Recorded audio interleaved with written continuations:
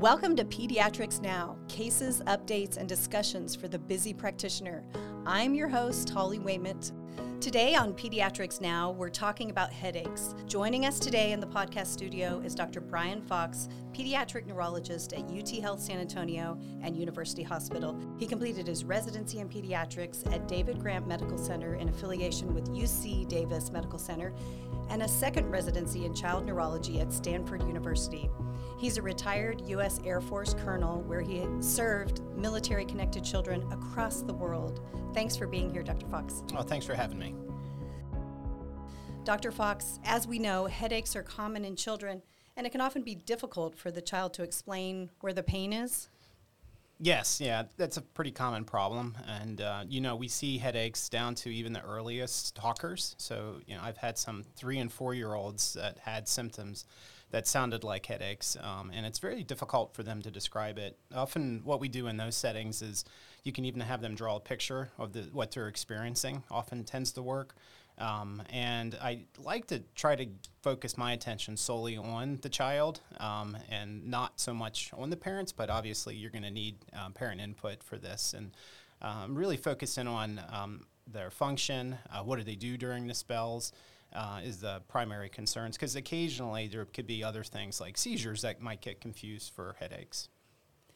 And most of the time, a headache is not something to worry about, but it also could be a sign of something very serious. Right. It's one of my favorite lines was Arnold Schwarzenegger in the kindergarten teacher movie who said it's not a tumor, and 99.9% of the time it's not, but we as practitioners have to be mindful that, in my mind, the first thing going in is this something dangerous? That's my first phase of what I do in my approach. And just knowing that, these things that are damaging are pretty rare, but commons are very common, something we're going to see. In fact, in pediatric neurology, that's what we'll see the most of. And so my thinking is geared towards more, it's probably going to be what we call a primary headache along the lines of migraines or tension type or chronic daily headaches. But I'm always, the first phase of my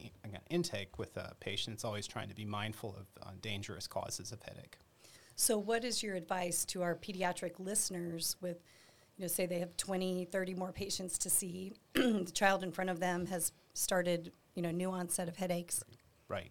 It's difficult, but I think having a script in mind in your head. So when I encounter this is what I do, and it's, I've been doing this for a number of years. I have to go back and rewrite my script to put in, more updated information all the time.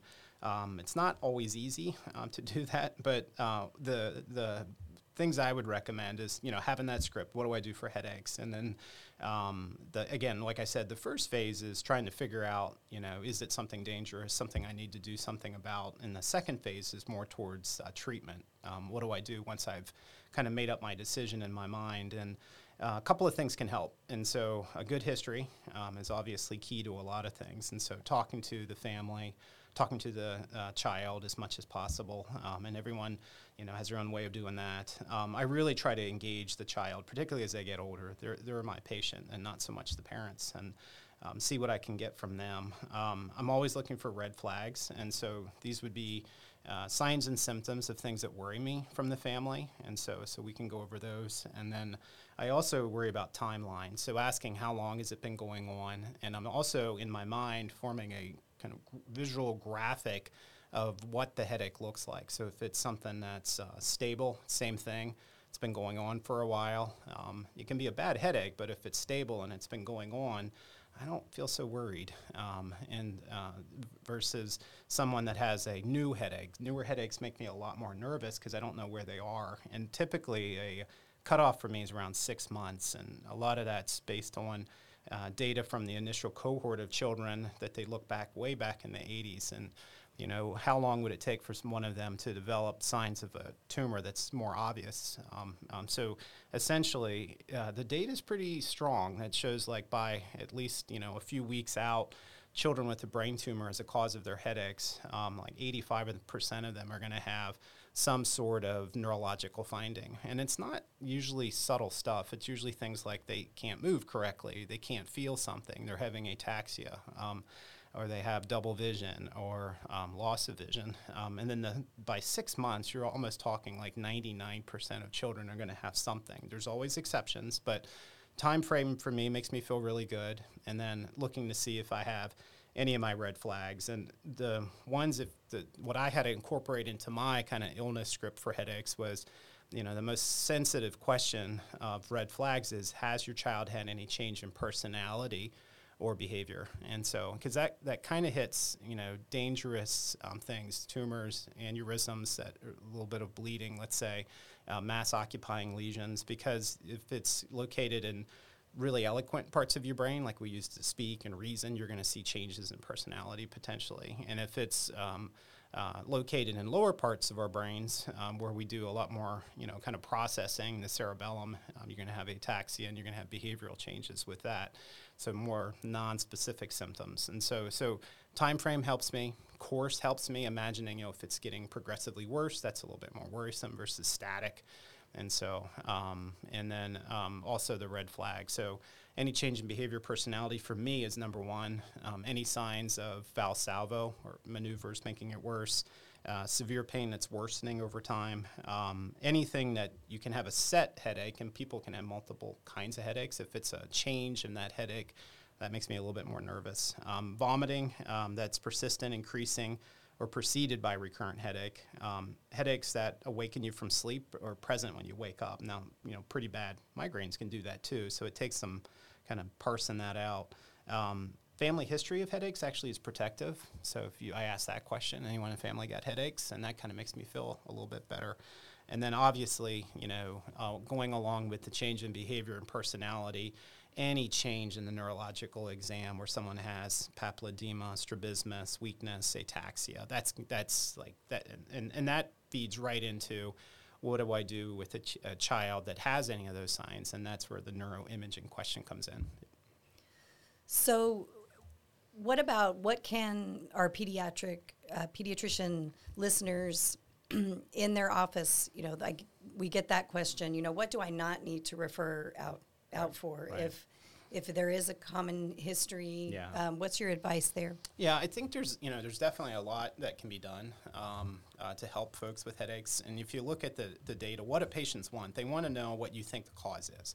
So I think establishing, as you start to kind of look at the diagnostics and then you start to change gears a little bit towards therapeutics, saying what you think the cause of the headache is very important. And if you have any bit of anxiety that goes along with pain, it's just going to increase the pain, and it can be a vicious cycle.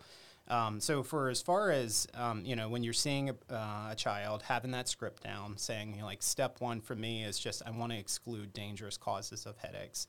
Step two is I start to think about, is this somewhere of the primary headaches, clusters, which is more common in adults, but migraines, tension type, chronic daily headaches, other unusual types that we don't see commonly, like trigeminal neuralgia. Is it one of those types? I try to meet the diagnostic criteria, which every headache has its own criteria. And then from there, it's, flipping over to, okay, if I violate any of the red flags or if I have problems with my exam, then that might be a child that I'm going to do neuroimaging on. And in fact, we have major scientific groups such as the American Academy of Neurology, Child Neurology Society, American Academy of Pediatrics, which back up if you document what you see and you have a normal exam without any red flags and that headache has been well established over 6 months, no neuroimaging is indicated. And so referring to radiology would not be needed. Now, referring to us in neurology, well, obviously, if you have a violation of any of those things and you have an abnormal neuro exam, that would be something we'd want to see the child. Obviously, if any abnormal neuroimaging, so it's still kind of in that early, diagnostic phase.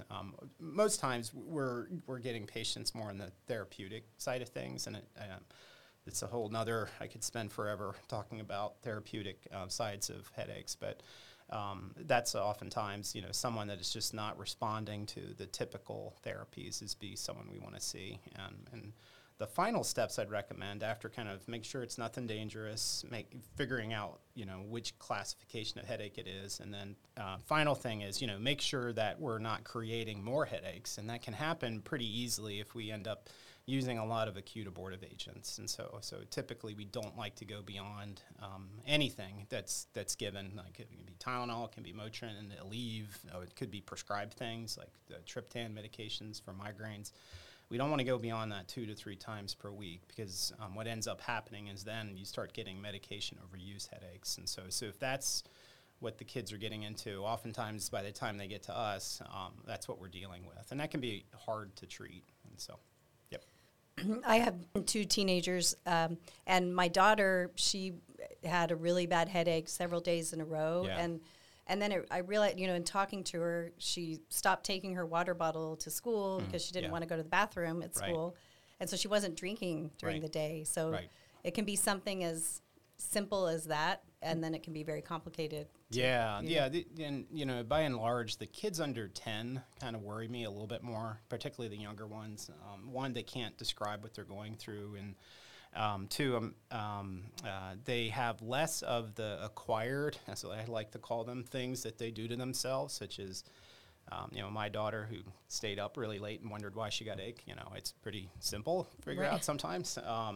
But the older kids, it can be. And part of the treatment for this is, you really try to de-emphasize the medical establishment as being the key to success here. And it's really kind of we're the advisors for your headaches. And so, getting that child in that family to kind of recognize, triggers and tracking is really, really important. And so having a headache diary and that kind of thing, because it kind of does this, transference of the problem off of the medical. It's really not my headache. It's your headache. I'm just here to help you.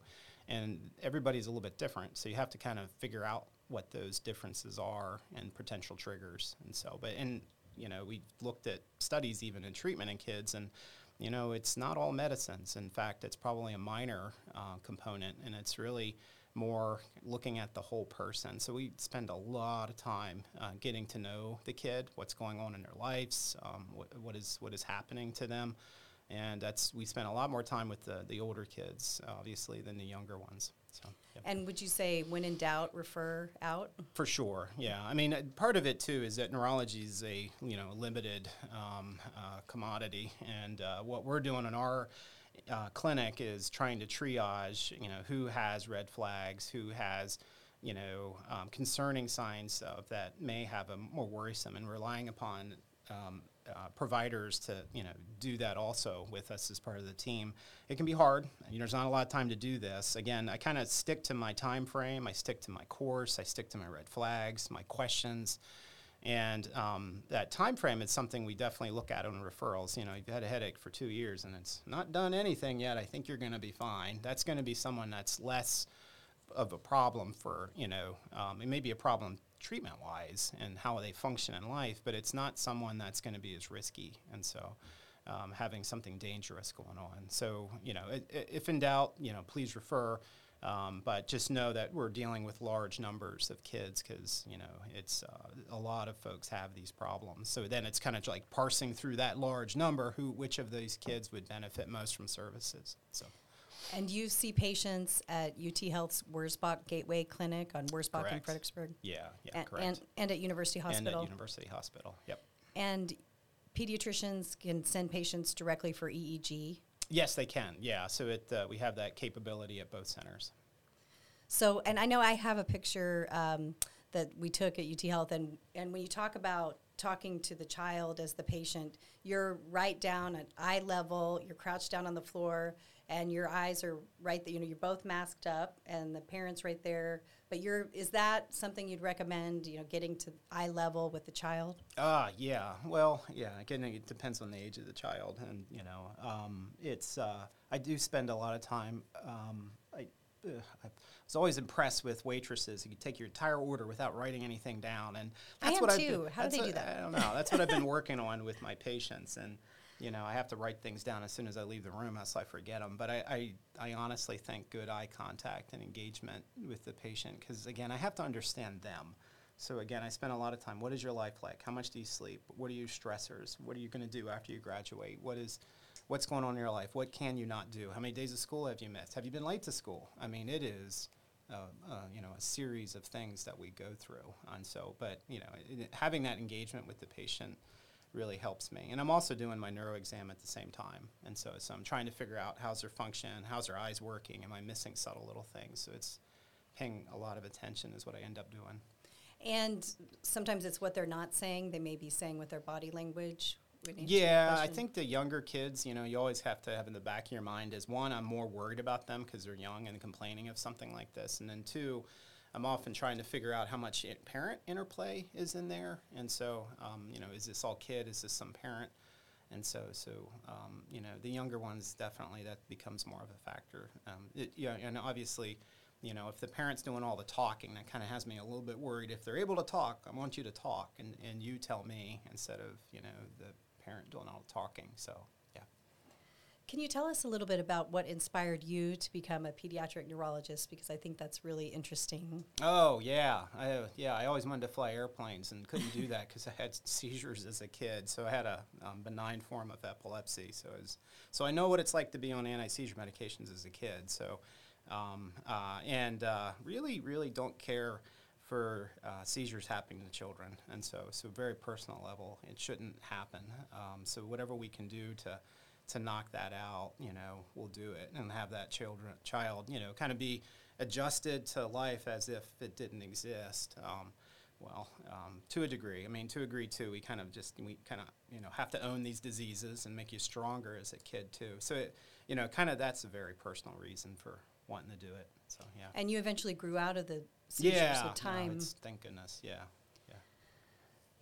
Are we ready to take a case? Sure. Yeah. Okay, so a mom brings in her 8-year-old son, Jason, who has new onset of migraines.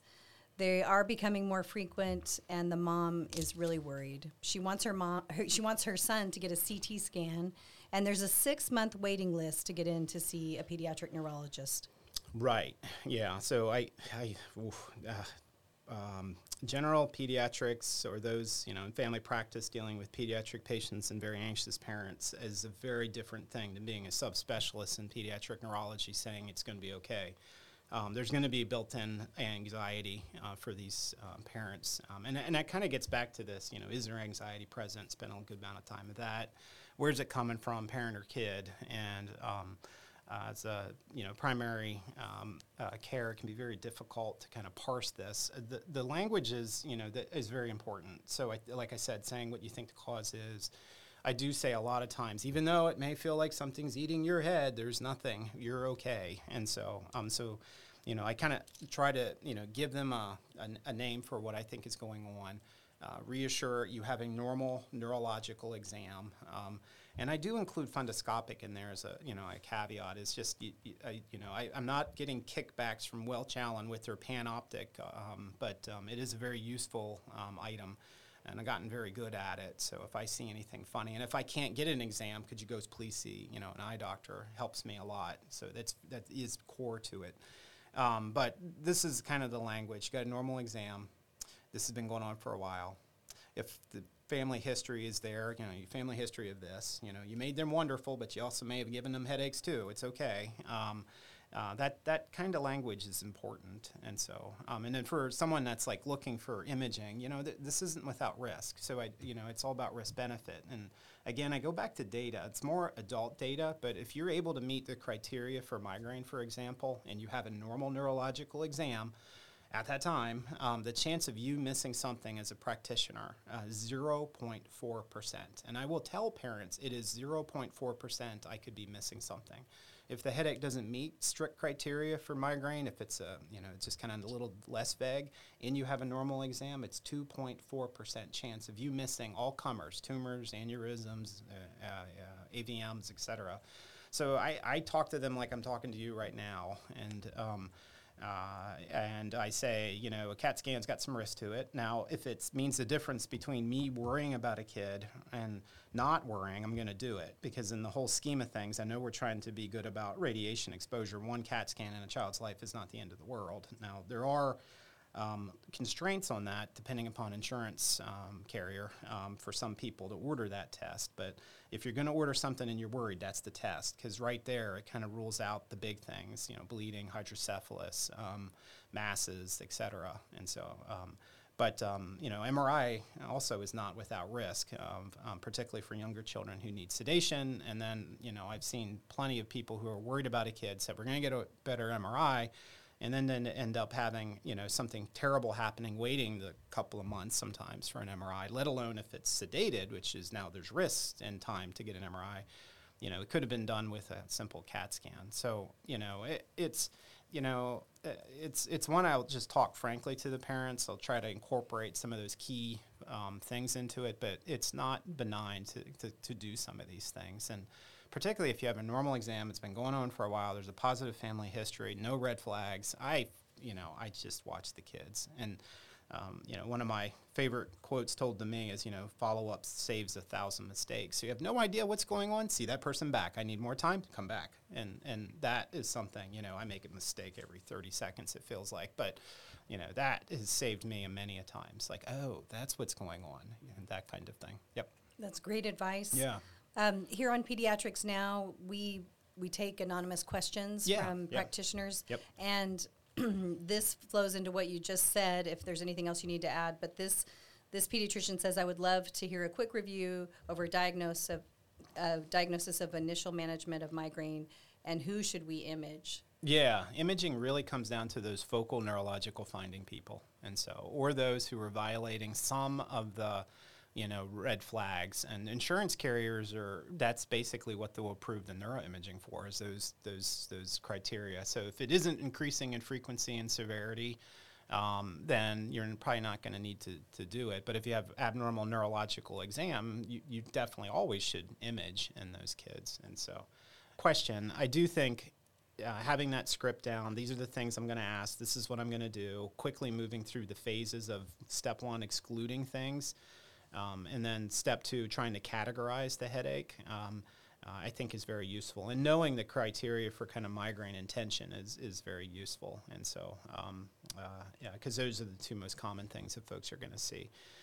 And then from there, then you start to flip quickly over to kind of therapeutics. And I know we don't have a lot of time today to talk about therapeutics for headaches, and it's also kind of evolving, but just know that the cornerstone of that is going to be the lifestyle element. So right off the bat, you have to get good sleep, regular sleep, pretty much same time to bed, same time awake every day. You got to get yourself hydrated, small healthy snacks throughout the day. Be careful with caffeine, because it can be a double-edged sword there. Know yourself. You got to track. You got to figure out what causes or triggers your headache, what alleviates it, and then get in some regular exercise. And so that's kind of a visit in a nutshell for me. Obviously we have more time to kind of spend with patients. We provide them preset handouts. This is what you should do. And I tell the parents, and the patients, this is your homework. And so you're missing school right now to come see me usually. So, you got some homework to do. And a lot of that is, knowing it. And we do know this, from study after study, having done one myself where we looked at kind of comprehensive multidisciplinary care for headaches. Some of the worst headaches, statistically significant result was just lifestyle management alone, not medications. In fact, we used to run a clinic with it where you'd actually see me, social work, primary care, all seeing the kid together. It made no difference. It was all headache education. So it is something that can be done pretty easily, and it's widely available. Just know that, that lifestyle management is the cornerstone. So, you can, have your teenager go out at night and stay up late and wonder why they have a headache. They can give them all the medications in the world, but I'd still prefer you to go to sleep sometimes. Now, if it's worth it, then, go have fun and stay up all night and do your thing. But, this is kind of the discussions I end up having with families. So in a nutshell, that's kind of just moving through the phases of a typical visit.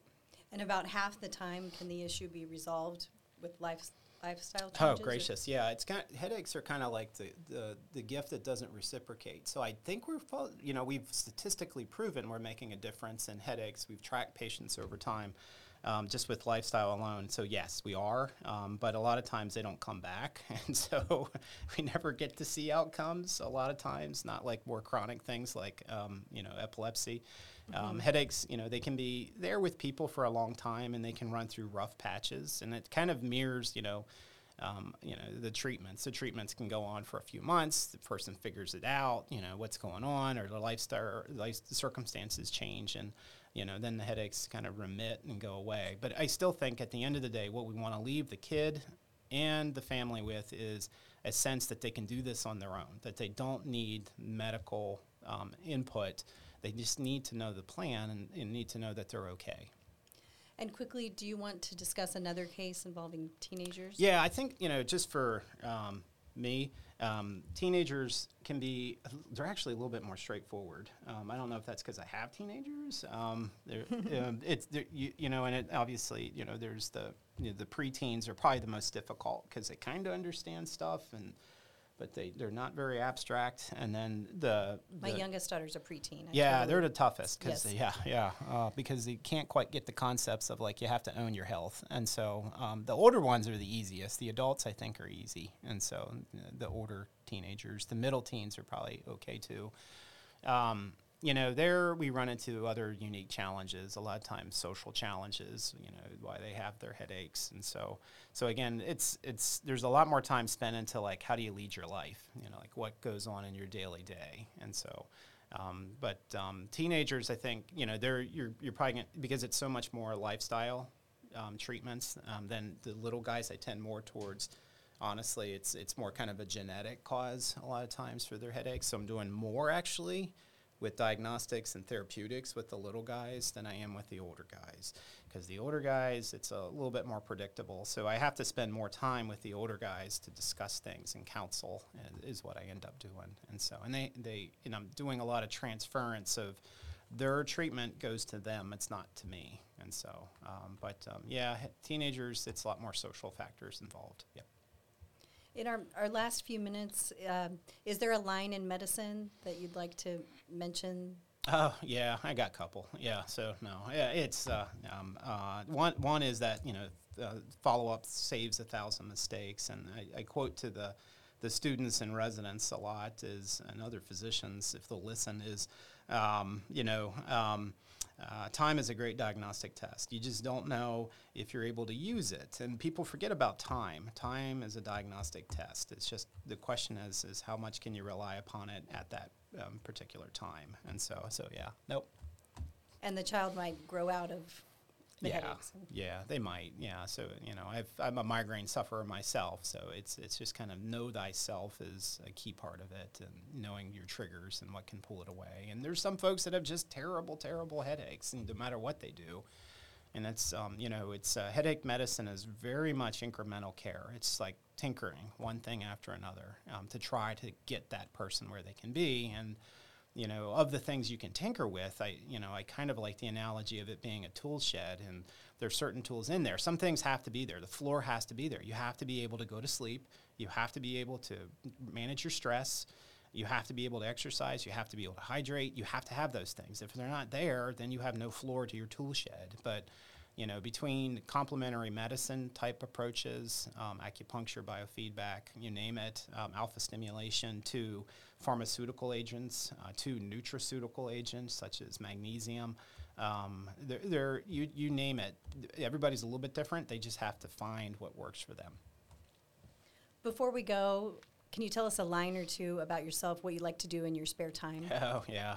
Well, because I couldn't be a pilot because of the whole epilepsy thing. I'm still getting over that almost 50 years later anyways. But I love electricity. So short of not electrocuting myself or our family, I think I would have gone back and been an electrician because I just love putting together things. So far I haven't burnt down anything, and I don't think I violated any city codes yet, but yeah, if I couldn't do this, I'd probably do that. And so, yeah. So do you fix a lot of things around the house? I do. I try my best.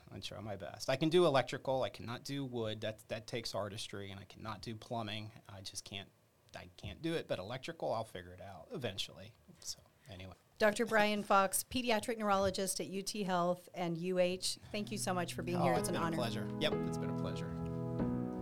We hope you've enjoyed this episode of Pediatrics Now. Click on the link for free credit if you're a practitioner. You can also email us with questions or episode ideas. That address is pediatricsnow@uthscsa.edu. We release a new episode every Friday. I'm Holly Wayment. I hope you can join us for our next episode. Thanks for listening.